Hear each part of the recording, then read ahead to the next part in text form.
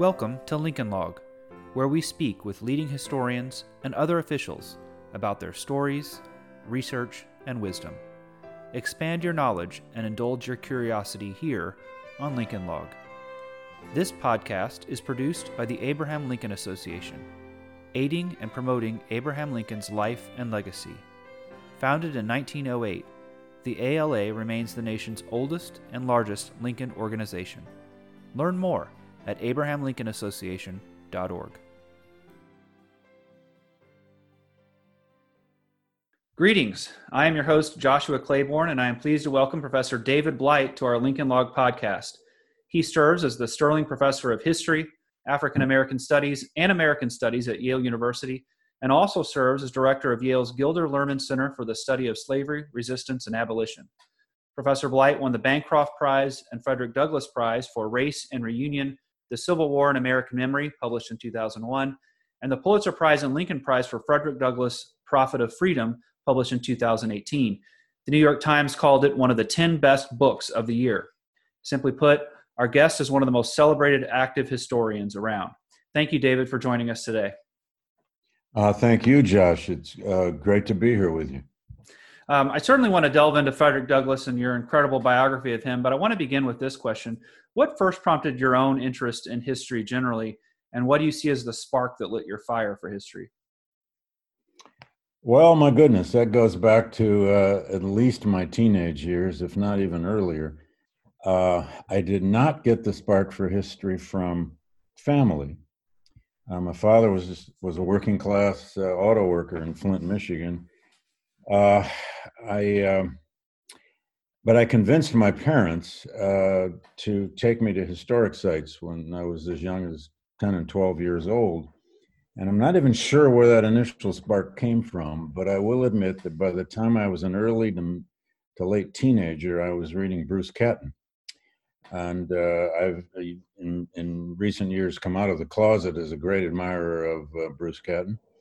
I loved his narrative style, and as a kid, I started reading Stillness at Appomattox and Mr. Lincoln's Army, many others of Catton's books about the Civil War. So that had a certain bit to do with it. But I had two high school history teachers who were also pivotal. That's a cliche sometimes for people, but I truly did have two remarkable, quite old-fashioned, but remarkable history teachers in high school. One taught Western Civ, as it was called then, and I loved it.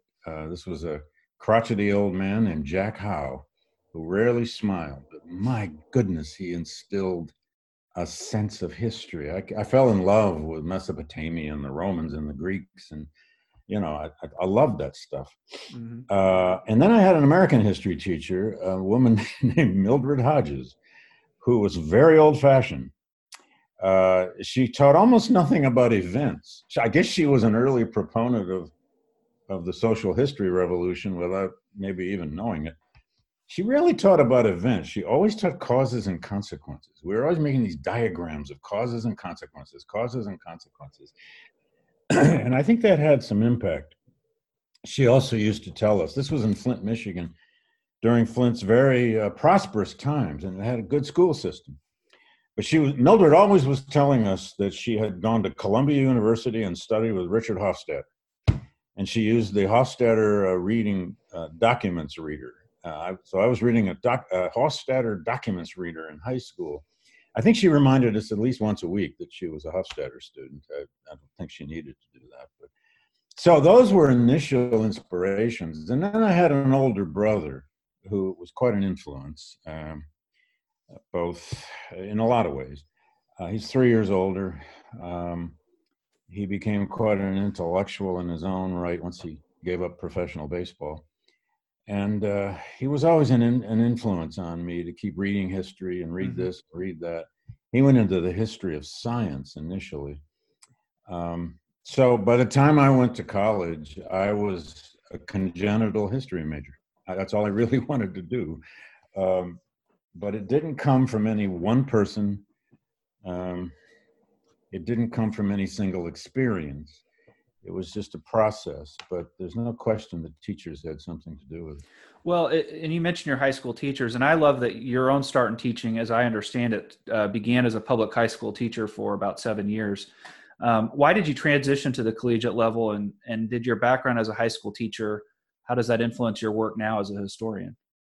I don't know for sure, but I still believe the most important teaching I've ever done was 7 years in a very large public high school in Flint, which then was a melting pot of the American working class and middle class. I think the school was around 40 to 50% African American when I started. By the time I left, it probably was 60, 65%. And this was the 1970s. So there was, this was the aftermath of the civil rights movement.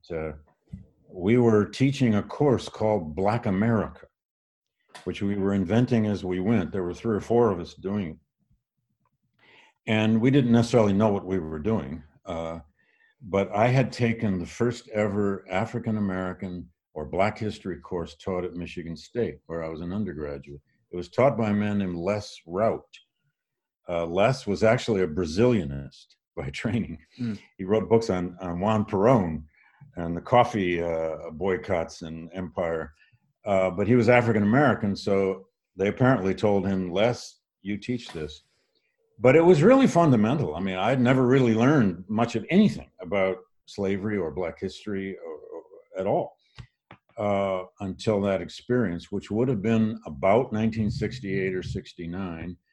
And so here we were trying to create Black history courses at a very volatile time in American race relations. The whole busing issue had exploded, including in Flint. So those were pivotal years. I used to, in fact, for 5 years, I engineered and led field trips for these kids from Flint, Michigan, as we used to say, out east to Civil War sites. I took them to Gettysburg, Harper's Ferry, Antietam. In 1976, I took a busload of 50 kids on a bicentennial field trip to Philadelphia, Washington. And that was a kind of teaching, you know, that I think conditioned me in some ways to be interested in public history, you know, to be able to go to historic sites and make them meaningful to young people. But after 6 or 7 years, I had done a master's degree in history at Michigan State. I did it part-time, took like 3.5 years to do it because I would do one course at a time. But that experience of doing the MA and doing real research, doing seminar papers, got me to the conclusion finally that I wanted to try this. I wanted to go off to graduate school, try to do a PhD, see if I could be a college teacher. And again, my brother, Jim, was important in that because he had already gone off to do a PhD and just finished. And I had that one model that I could look to. Well, so I guess your study in race relations and Black America probably helped feed an interest in Frederick Douglass. Could you talk about that? And then also what sparked your seminal biography? Because as I understand it, it involved a seemingly random meeting with a Douglass collector in Georgia, where you came across some papers. Yeah, fortuitous to say the least. Well, I didn't learn anything about Douglass in high school. Most of us didn't in the 60s. Douglass's narrative, as many now know, was out of print for nearly a century. It was while I was a high school teacher that I first became really aware of Douglass. I remember having posters of him in my classroom and teaching excerpts of a few speeches and so on.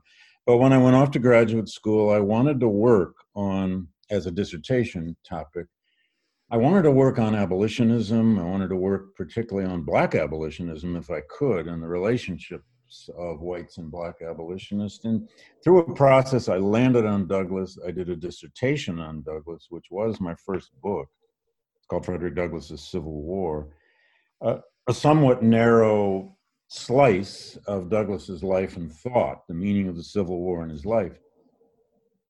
But with time, I then did editions of his first 2 autobiographies. I put the Columbian Orator back in print in the late 90s.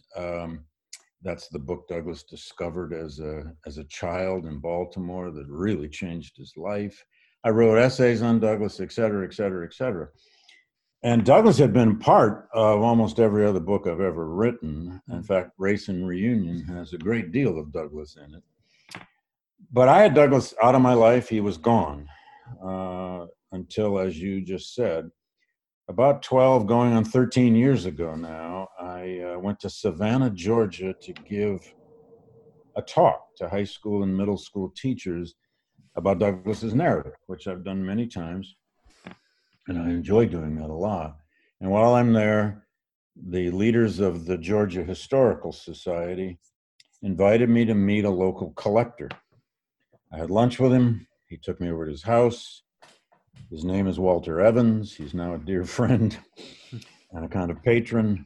And that day, Walter showed me on his dining room table portions of his Frederick Douglass manuscript collection, which was and is extraordinary.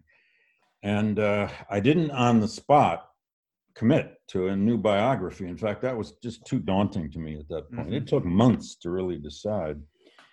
But Walter is a remarkable man. He's an African-American retired surgeon who grew up in segregated Savannah, came north for his higher education. He went to Howard University, then he went to the University of Michigan Medical School, and he practiced in Detroit for over 30 years as a surgeon, a general surgeon.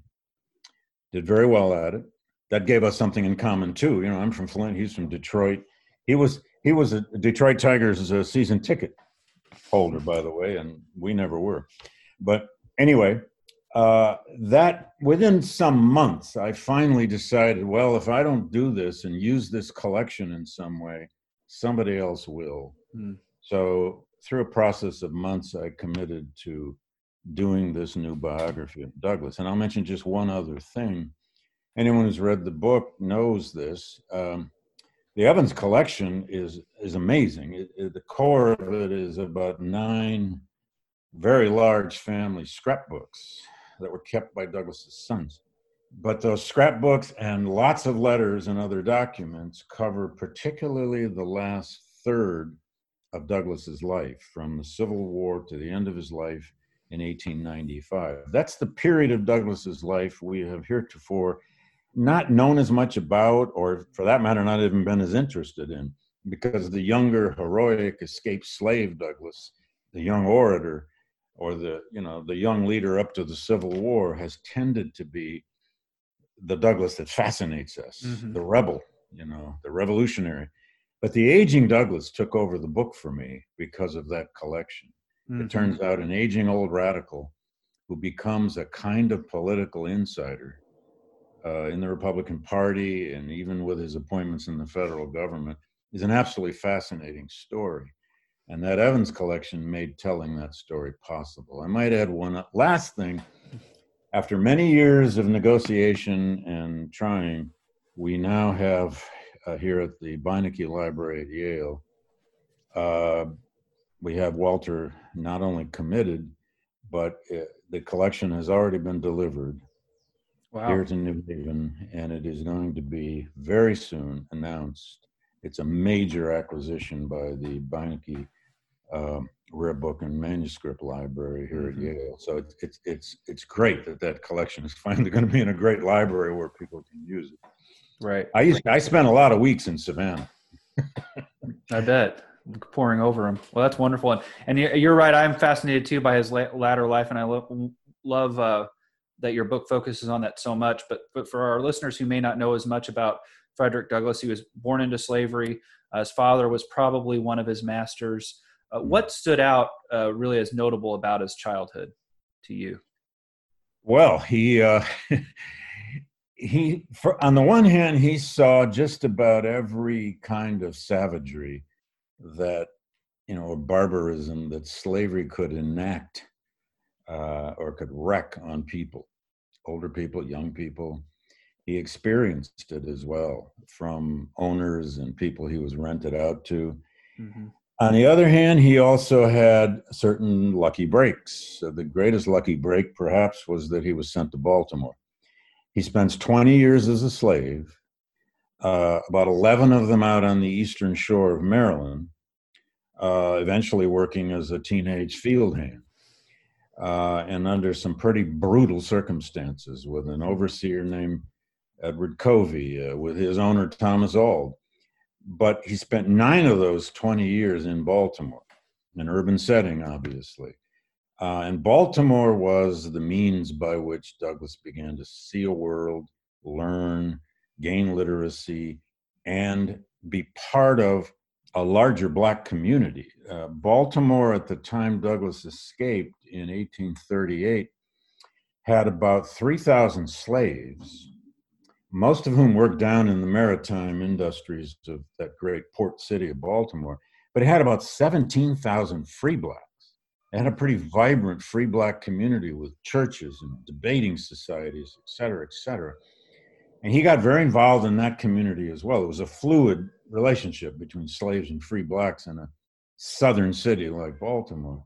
And it's from there that he will escape in 1820, fully literate, although still with a great deal to learn about how to use language, spelling, et cetera, et cetera, et cetera. Mm-hmm. But Baltimore, and he would often refer later to his Baltimore dreams, as he put it, which meant the ways when he was working at the docks, or when he was involved with local Black preachers, or involved in a debating society, or after he met Anna, who would be his first wife, how much that city made him dream his way out. And I love that you titled one of your chapters Baltimore Dreams too, as I recall correctly, based on that. I did, because it's just a huge turn in his life, slow at first and then pivotal when he escaped in 1838. I'm fascinated that Douglass said in different ways that he was less concerned about the dangers of slavery to his body and more concerned about slavery's effect on his mind because of the humiliation. And do you feel like, did Baltimore give him sort of a glimpse of an escape from that humiliation? Or what drove that perspective on in terms of slavery's effect on his mind and how that changed? I'm so glad you asked that, because it is true. He would commonly comment on that slavery's assault on the body was one thing, but it was the risk of losing mental control or mental dignity that was worse to him. I think Baltimore was crucial in that, because, again, he sees this maritime world of the Baltimore harbor. He sees the clipper ships. He had a lot of terrible experiences down in the docks. He got beat up by other caulkers and other workers who didn't want him taking their jobs. But he saw a vibrant community. He began to read newspapers. He began to read all kinds of things, whatever he could get his hands on. He began to imagine his way out into some larger world.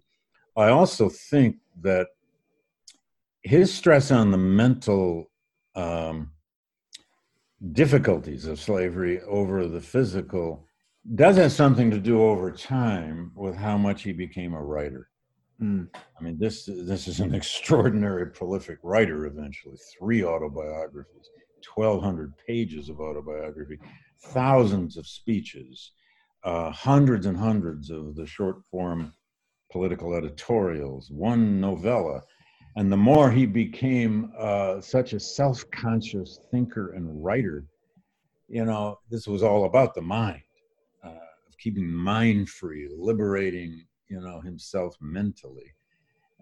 If we didn't have those millions of words that he wrote, we might not know how much he reflected on the mental versus the physical assaults of slavery. That doesn't mean he downplayed the physical dimensions of slavery. In fact, his autobiographies are full of those descriptions of savage beatings, particularly of other slaves that he witnessed even as a child. So he eventually begins preaching in Massachusetts and joins the abolitionist circuit, and then writes his first autobiography, which remains perhaps the best slave narrative. How did he learn? I mean, you mentioned this, that he somehow learned to write, but how did he learn to write so well and seemingly so quickly? Yeah, it is astonishing, and it's partly a mystery, but there are ways to discern how this happened. He was first taught his alphabet and letters for about a year and a half by his mistress in Baltimore, Sophia Auld. He's only about 8 years old, and 9 years old. Then in the streets of Baltimore, he meets all these white kids. They're all immigrant kids. They're Irish and German immigrant kids. And they all are carrying this school reader called the Columbian Orator, which was the second best-selling school reader in the United States next to the McGuffey reader. He gets his own copy of that when he's about 11. He bartered for it at the local bookstore on Thames Street in Fells Point. He loved that book. It became his most precious possession. He will carry that copy in a pocket when he escaped from slavery out of Baltimore to New York in 1838. The opening introductory essay of that book is a manual about oratory. It was written by this man named Caleb Bingham back in the 1790s.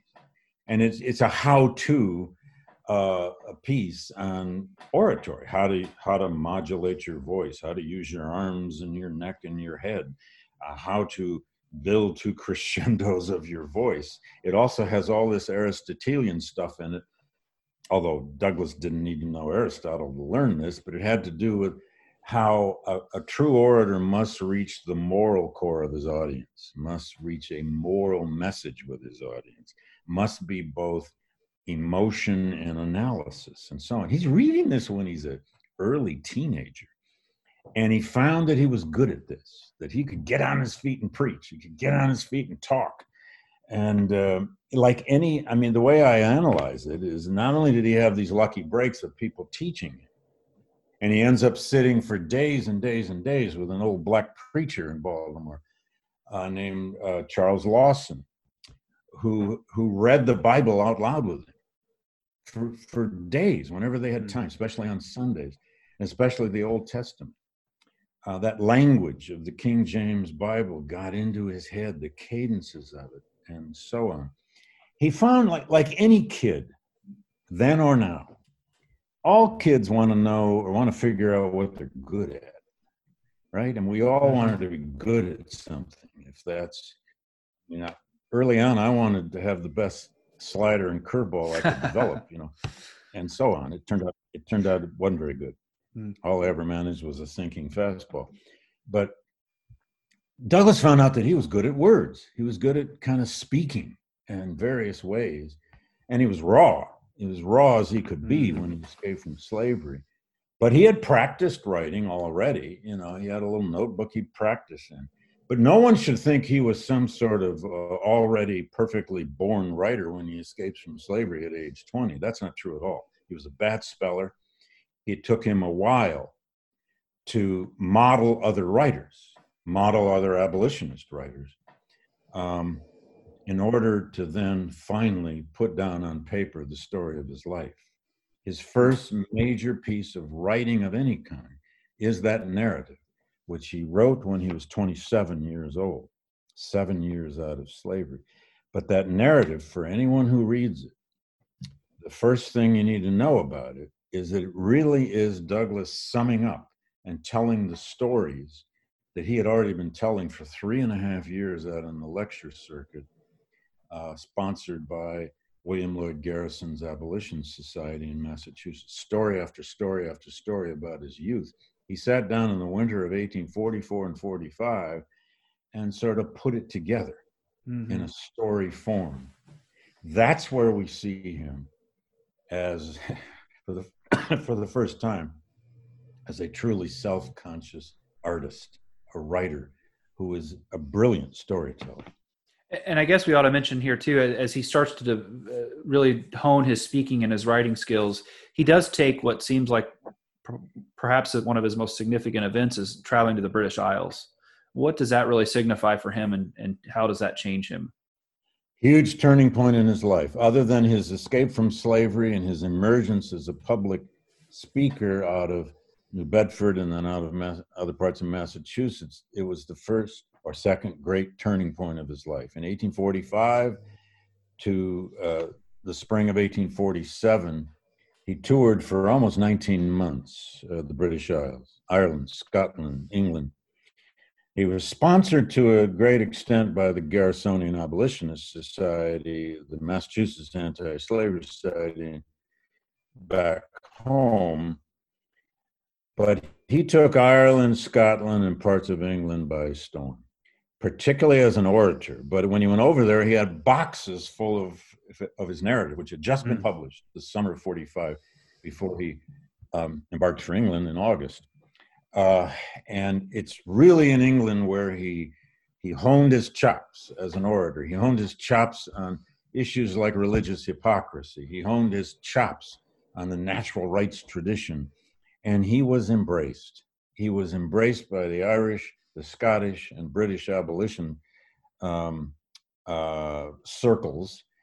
More than embraced. He was welcomed. He was treated like a sort of exotic conquering hero. He made many lifetime friendships while he was there. And indeed, it was a group of British abolitionists who raised the money to purchase his freedom, such that by the time he returned in the spring of 47, he had his free papers from Thomas Auld. Thomas and Hugh Auld, the two brothers, owned him at that point. And he refused to come back to the United States without those free papers until they arrived. So it's an absolutely pivotal experience. And in part because he faced, although he faced some racism around the British Isles, and he saw minstrel groups that he hated, but nothing like what he had experienced in America. He was embraced. In fact, in Scotland, they embraced him so much, they wrote poems about him, songs about him. He'd go into a small Scottish town to speak at the local church, and there'd be a group of children singing a song about him. I mean, imagine that. You're only 27, 28 years old, and here's, and by the way, he, of course, had taken his name, Douglas, from an epic poem by Sir Walter Scott. And if anyone ever visits Edinburgh, you can't miss it. It's right in the heart of the city. There's this gigantic Sir Walter Scott statue. That had just been unveiled about 2 or 3 years before Douglas arrived there. So imagine, you've taken your name from a Scott poem. Right. And here are these people writing poems about you in Scotland. I mean, what a flowering, what a realization. But he's almost like America. He was back into the kind of hothouse of American racism, and it made him a very angry young man. And he's almost, would you say, perhaps the most popular and well-known American internationally at the time? He certainly became so by that point in time, by 47. There were some others. There were some other African-American abolitionists who also toured England, especially by the 1850s. And then there was William Lloyd Garrison himself, and there were some artists who were also quite popular. But yes, he becomes eventually the most famous international American abolitionist figure, both in symbolic terms and real terms, because that narrative, by the way, was widely read all around the British Isles. He couldn't even keep it in print. He published a new edition in Dublin. Actually, there were 2 new editions. There are 2 Irish editions that were published while he was over there, just to keep the thing available. Going, and available. Wow. He would go out and do a speech. He'd have a box of books to sell.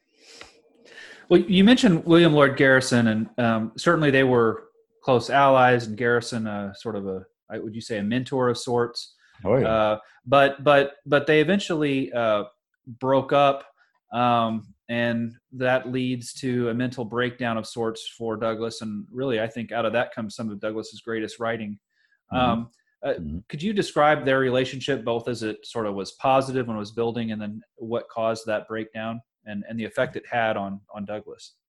Yes, Garrison was a tremendous influence on Douglas's life. They first meet in 1841 when the Garrisonians invited Douglas. Douglas had been discovered by other Garrisonian abolitionists preaching in a small black church in New Bedford, where he lived, either in late 1840 or early 1841. He meets Garrison. He goes out to Nantucket to a big Massachusetts anti-slavery convention. He tells his story. He takes the place by storm. 23 years old. And Garrison hired him to be an itinerant lecturer on the circuit, to travel around with groups of other abolitionists. And in those years, this very young man, 23, 24, 25 years old, still a fugitive slave, still susceptible to being captured and returned to slavery. Garrison was kind of a savior figure to him. He was indeed a mentor, more a older brother, possibly even father-like. They were 12 years apart in age. And Douglass learned a lot from Garrison. He learned a lot about how to use language, how to use the Bible in his rhetoric.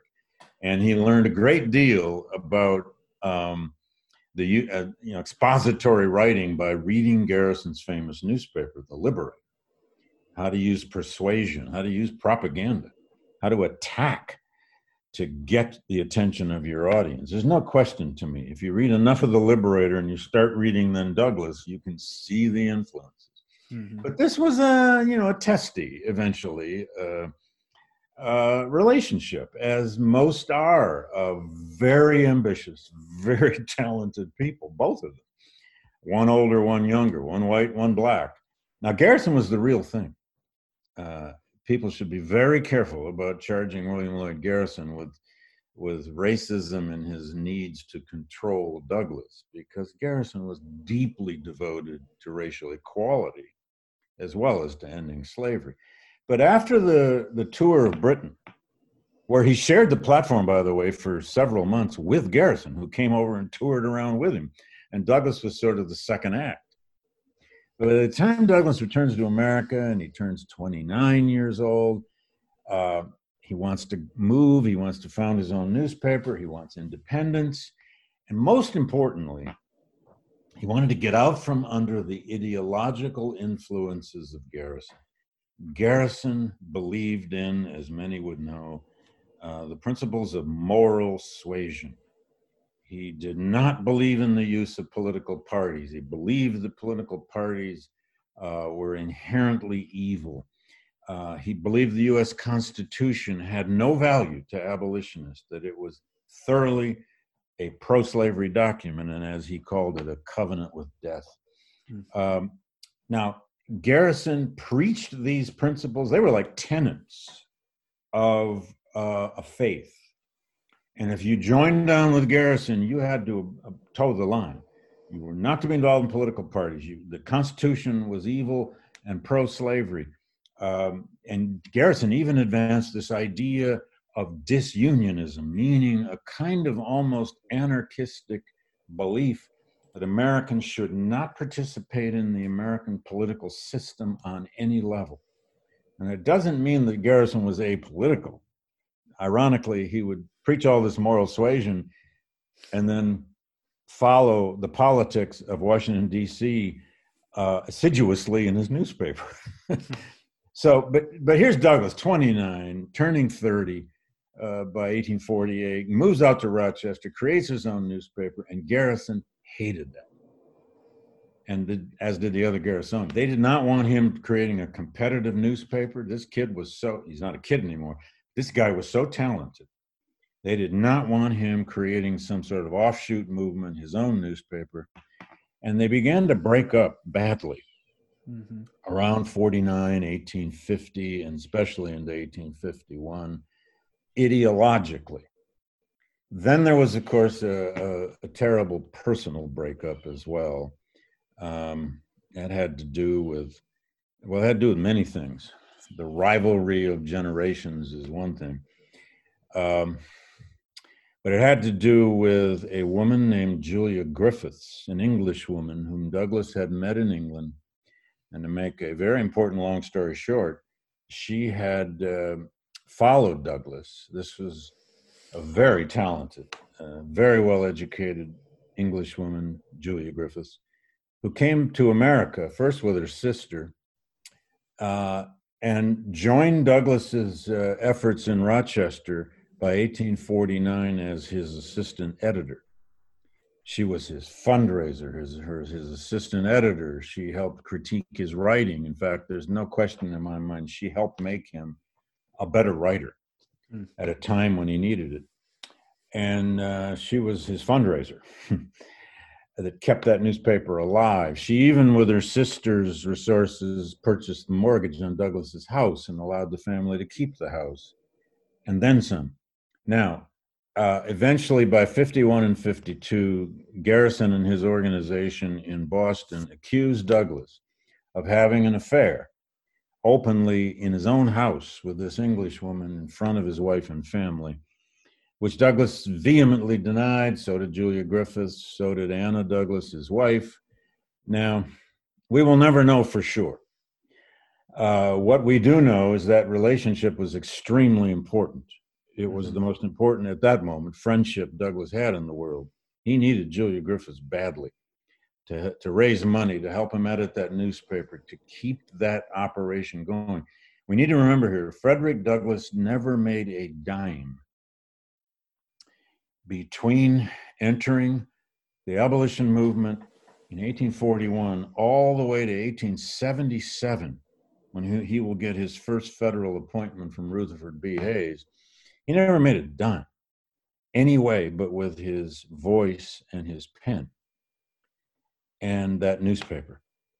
And he really didn't make a living off that newspaper. But without it, he might have lost everything. I personally don't think that was a sexual relationship he had with Julia Griffiths, but it was a deeply important friendship. We know that for sure. The Garrisonians tried to blow this up. They did blow it up publicly, accused him of this affair very publicly. And that's when they broke. Their relationship not only soured, it broke apart completely. And they never were in the same physical space again for at least 10 years until after the Civil War broke out. And they never really made up, which is a sad story in many ways. Of what happened to Douglass and Garrison. But it's a big turning point in his life. It's a big loss to him. Because it wasn't just Garrison he was losing, but this whole Garrisonian community of radical abolitionists now abandoned Douglass. He was on his own. Yet out of the emotional pressure, he somehow seems, maybe because of that, it inspires some of his greatest work at the same time, right? I mean, that's around that time, some of his best writing you see. It's an amazing point, yeah, and I do make a pretty big deal of that in the book, because here he is writing these editorials, amazing editorials, as he's becoming a much more political abolitionist. He's even beginning to suggest possible uses of violence in the anti-slavery movement. He participates in the rescue of fugitive slaves. He embraces certain political movements. He writes his one novella in 1852, The Heroic Slave. He writes some of his greatest speeches, indeed his greatest speech in 1852, the 4th of July speech that he gave in Rochester, which is still now read all over the world. And then he wrote what I think is his long-form masterpiece, My Bondage and My Freedom, his second autobiography, which he wrote between 1854 and 55, publishes it in the summer of 55. Julia Griffiths left Rochester to move back to England forever. Right after that book was published. I do think she had a hand in, helping edit that master 440-page autobiography, which is much more political. And it's a fascinating autobiographical journey into the great political question of slavery in the middle of the 1850s. So yes, he does much of his greatest work in this very period when his life is kind of being torn inside out. He's not the last or the first great writer to do perhaps their greatest work under emotional distress. Pressure, right. So this kind of leads us to the Civil War, and I'm always intrigued at how Douglass frames the philosophical and moral debate of the Civil War. Could you just briefly touch on how he viewed that battle, that war? Well, sure. In many ways, the breakup of the Union and some kind of sanctioned war upon slavery and slaveholders is what Douglass had always dreamed of. It doesn't mean he had it all figured out. He didn't know how it was all going to happen. But this really is what he had come to believe had to happen, tragically, by the late 1850s.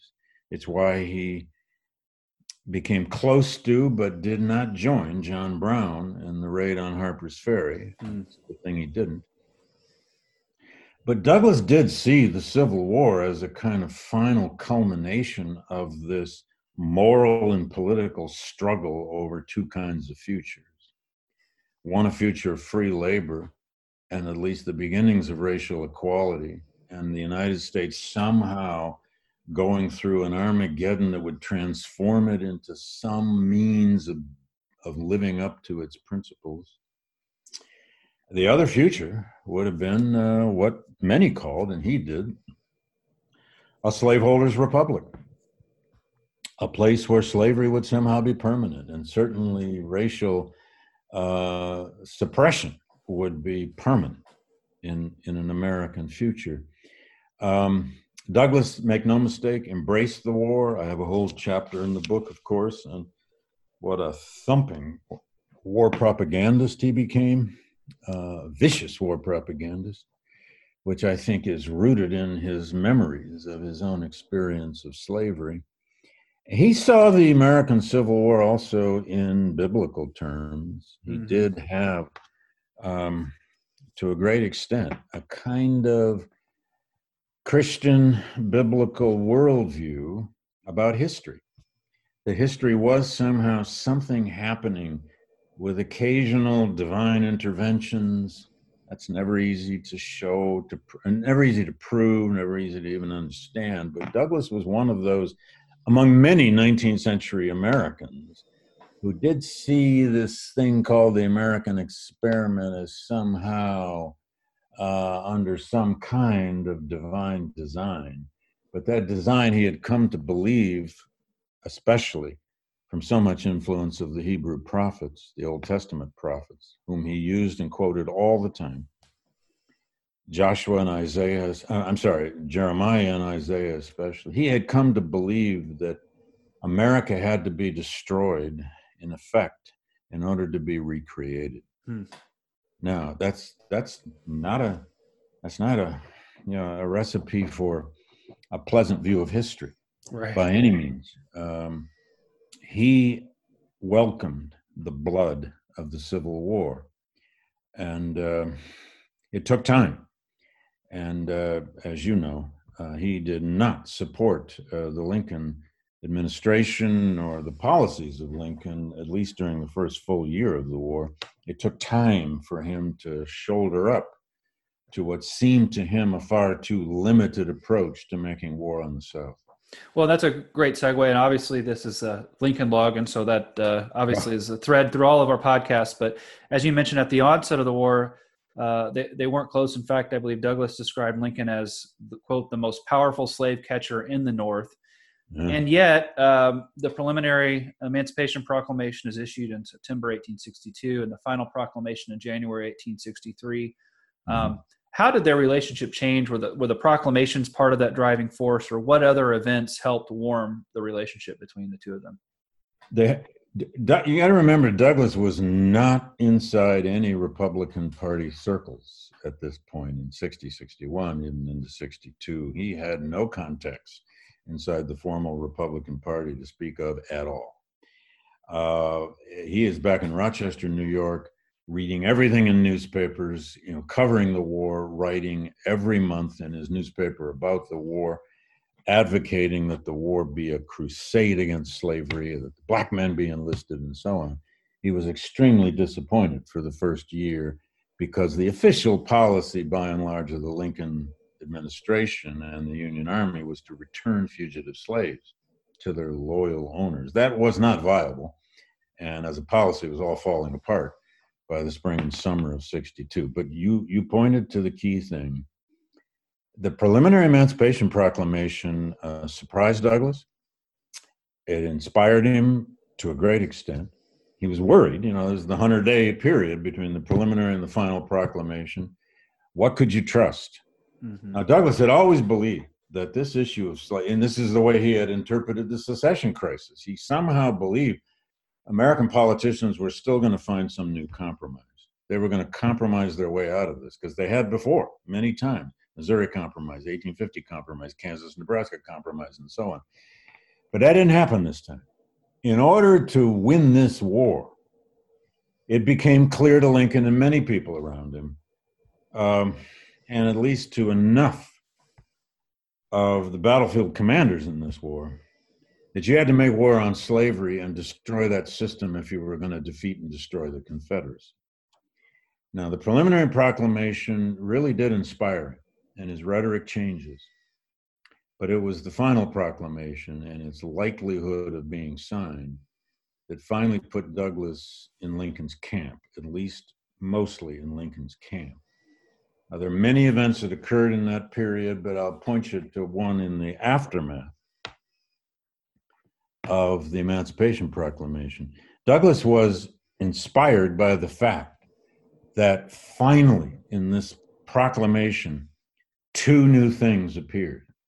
One was the recruiting, essentially the order to recruit Black men into the Union Army and Navy on some basis. The second was that the final proclamation had no language about colonization, the removal of Black people from the United States. One of the things that Douglas loathed the most. In fact, nothing quite animated him as much as this colonization policy that the Lincoln administration had been advocating for many, many months in 1861 and 62. In fact, the Lincoln administration recruited Frederick Douglass to be their colonization czar at one point, back in September, October of 62.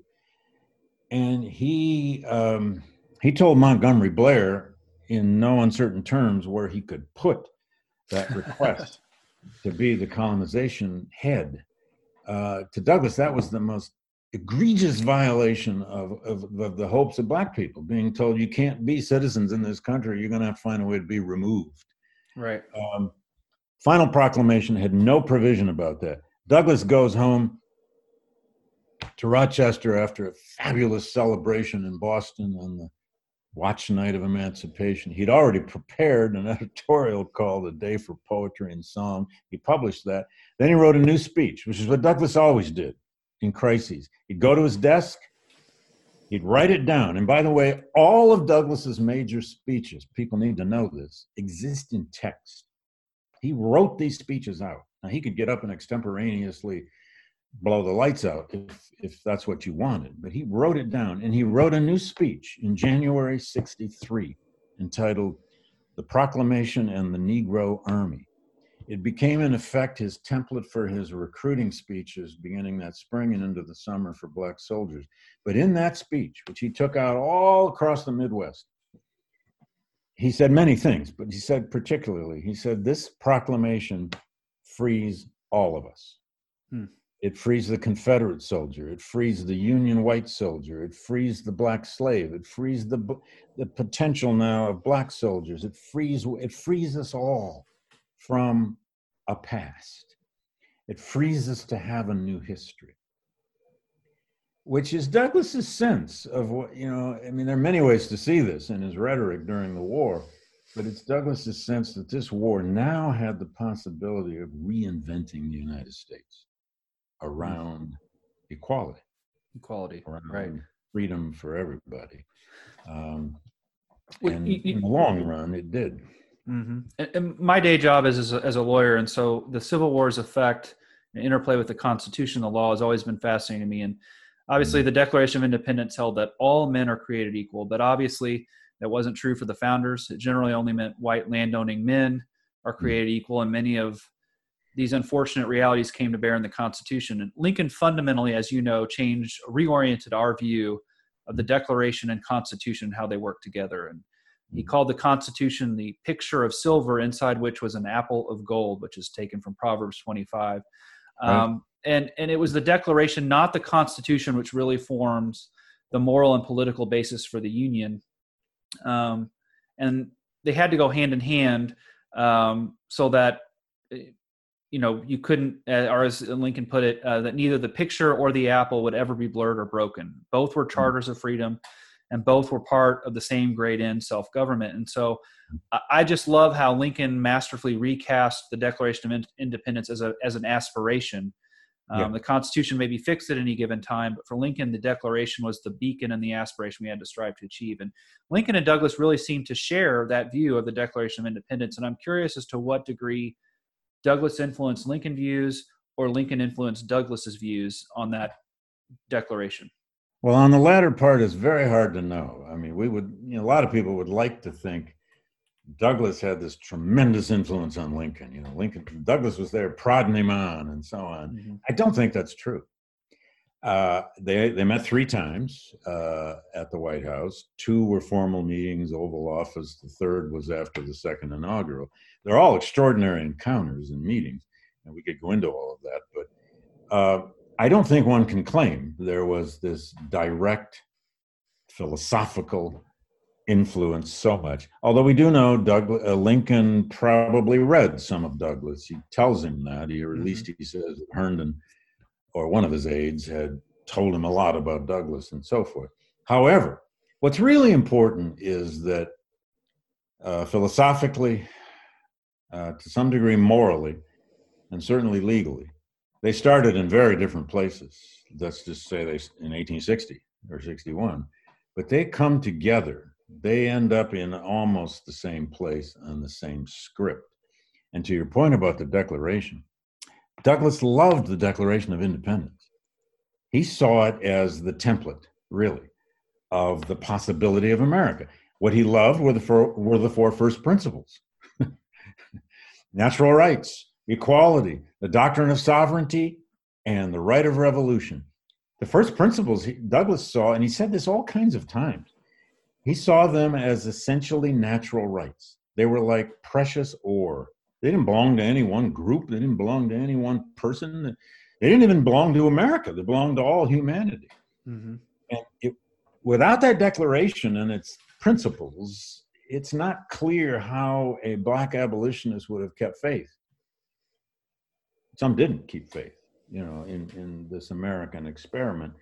Douglass was always, at the end of the day, a vehement proponent. He could never give this up, of the essential natural rights tradition.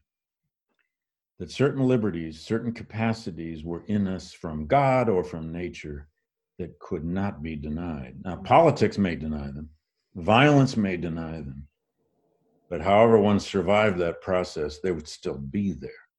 And of course, the Civil War reinvigorated this as nothing else ever could have, because it leads to the 13th, 14th, 15th Amendments, First Civil Rights Act, the Reconstruction Acts, a reimagining of the U.S. Constitution. As you well know, as a legal scholar, many people have called that second Constitution Lincoln's Constitution, the Reconstruction Constitution, the Constitution born of emancipation. That was Douglass's Constitution. That's the second Constitution is the one Douglass will spend the last 30 years of his life trying to save or preserve. And as you mentioned, I think the genius and sort of the unique value of your book is the last part of Douglass's life. And he got to witness the North win the war. He saw his dreams of shattering slavery come true. But because he lives 30 more years, he lives long enough to see many of those dreams dashed by Supreme Court rulings, by terror and violence like the KKK and Jim Crow laws. How did that affect him personally? And did he die sort of feeling like it was all lost, like he had failed, or did he see still some incremental victories or movement? He did not die thinking it was all lost, but he went through various periods. This is a roller coaster ride, if you think, from the late Reconstruction years into the 80s, into the 90s. He was extraordinarily disappointed by certain Supreme Court cases, the Cruikshank case of 76, and especially the 1883 civil rights cases. He gives a despairing speech in the wake of the 1883 case by the Supreme Court, which in effect ruled the 14th Amendment's equal protection moot, except for enforcement within the states. He doesn't live quite long enough for Plessy v. Ferguson on the legal side. He was always appalled, outraged, angry at the uses of violence across the South, and for that matter, other places too. Douglass, though, he kept hope alive, if you will, for the preservation of this story in, first of all, the experience of the war, the experience of almost 200,000 Black soldiers serving, 2 of whom were his sons, of the experience of seeing all that outpouring of Black political action, voting during Reconstruction, He had become a political insider inside the Republican Party by the 1870s, 1880s. He becomes U.S. ambassador or minister to Haiti in 1889. He held two major positions in the federal government uh, uh, during the 70s and early 80s. And he did become a little out of touch with the experience of the freedmen in the South. There's no question about that. But he ends his life dealing essentially with the issue of lynching. The last great speech of his life, called Lessons of the Hour, sometimes it goes by another title called Why the Negro is Lynched, is a brilliant analysis of why lynching was occurring in America.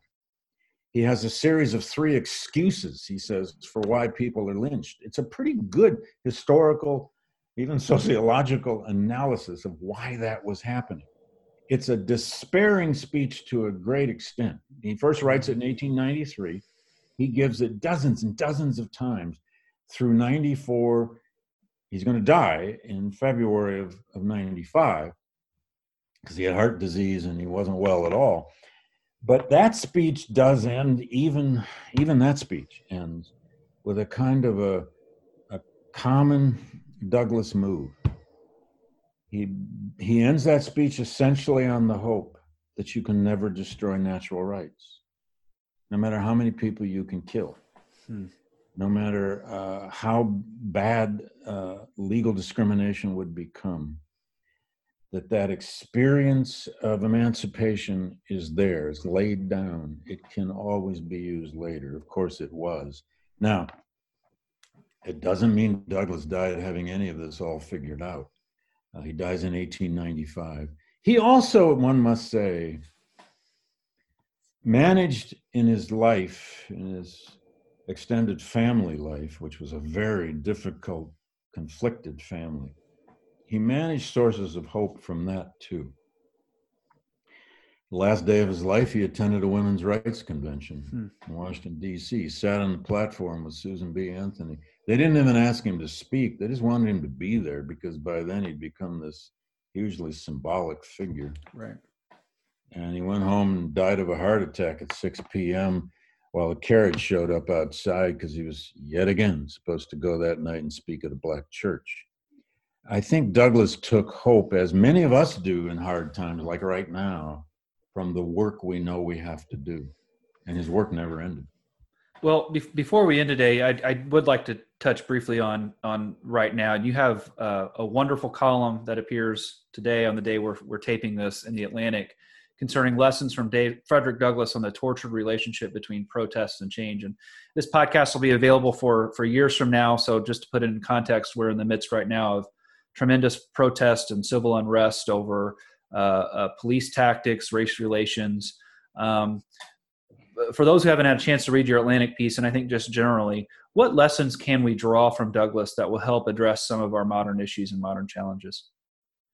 Well, I made Douglass again the centerpiece of this essay I wrote for the Atlantic, but also made the 1850s the centerpiece, because we are undergoing right now threats to the very existence of an American republic as we thought we had come to know it. There's all sorts of discussion now, whether under Trumpism, whether the United States has become a kind of banana republic, whether our essential institutions are really functioning, whether that's Congress or the courts or the presidency, and so on. And the pandemic, of course, has only enhanced all this fear. And it has revealed so many racial and economic disparities about health in particular. But I asked the reader in this piece to go back and look at least briefly at the 1850s. It is the only time where the United States tore itself to pieces. Its institutions stopped working and they collapsed. It's the only time when a major side in a presidential general election refused to accept the result, and the Union went to pieces. And of course, we collapsed into massive militarization and all-out civil war. I suggest in the piece that we need a kind of never again mentality, perhaps, about the 1850s. We ought to study it closely and understand if political parties break apart, if political institutions are no longer trusted, if you have chaos and distrust, if there's no center, no middle left anymore, as I don't think there was after the Dred Scott decision, for example, in 1957, you are running the risk of disaster. Now, there are some people who think maybe we need another disaster. I can't bring myself to advocate that. So what I do in this essay is say, in effect, we need to remember that when we undergo a cataclysm like the one we're having, with tremendous protest against police violence and justified protest, we have to find some way to harness the rage, harness the outrage, and I share it, into politics, the real politics, into voting.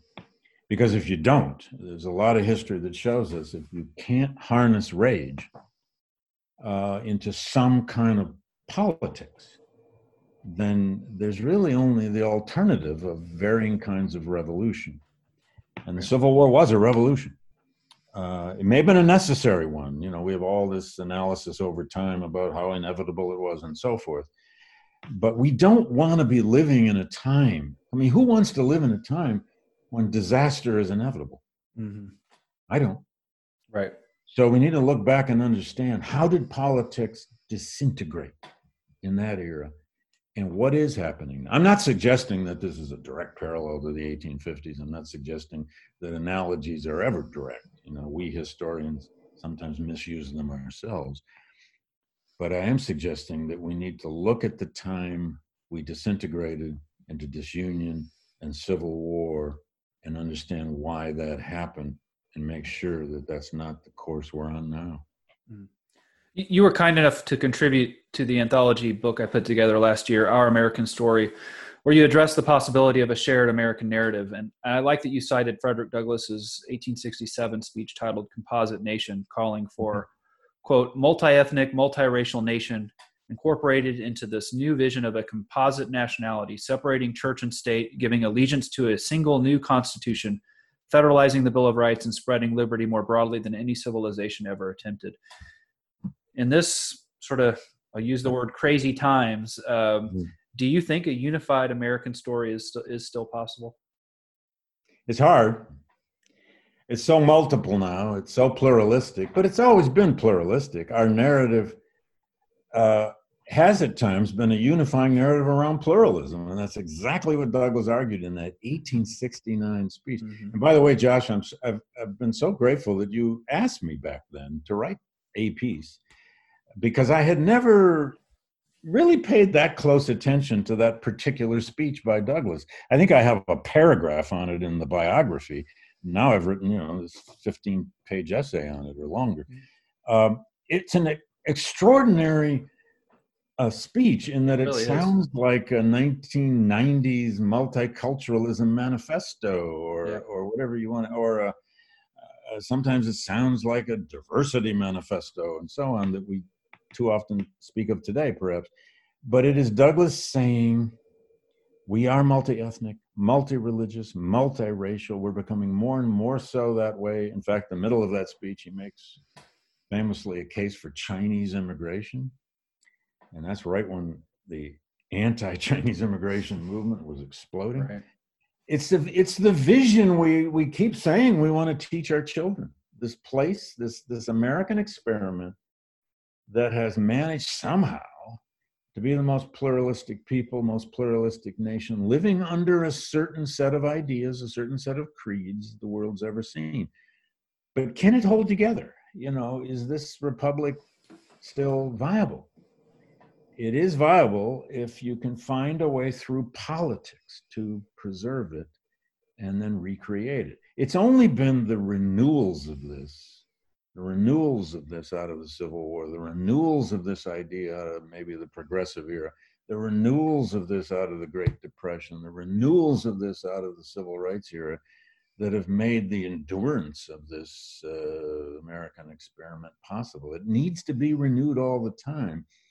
And we may just now be living through something requiring a new kind of rebirth, maybe even a series of civil rights acts that declare us before the world for who we are in the 21st century. Oh, fascinating. That's quite big issues to think about. I really appreciate your time today, Professor Blight. A wonderful background on yourself, Frederick Douglass, and how it applies today. For many of these podcasts, we end with this question, so I'll end it with you as well. How has Abraham Lincoln affected you most, and do you have a favorite Lincoln story? Oh, my goodness. Yes. Well, he's affected me a lot as a child. Good Lord. When my relatives found out I was this teenage history buff, to tell the truth, they started buying me Lincoln bookends and statues, and I still have a couple of those things. Not just Lincoln logs and all that, but real Lincoln things. And how Lincoln has affected me over time is, of course, as this rhetorical genius. You know, I'm a lover of language. You can't spend your life with Frederick Douglass and not come to love rhetoric and language and the power with which he could use it. I think that's one of Lincoln's most enduring strengths as well. Evident, of course, in the great speeches, but even in other places, as you pointed out. Favorite Lincoln story? Oh, there's so many of them. I love the story he told to some group. It may have been that group of ministers visiting him who came to talk to him in 1962 about slavery, and he wasn't acting fast enough and so on and so forth. And he said, yeah, well, I understand.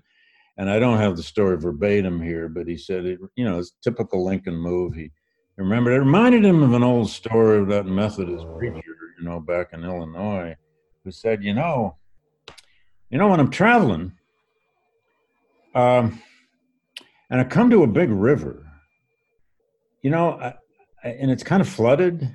I don't cross it until I can really know I can get across it. I just don't cross it until I know I can get across it. I don't know if he got a lot of chuckles from those preachers, but that's so Lincoln, Right. He plays it off in some weird story from the prairie, but that's who he was. Right.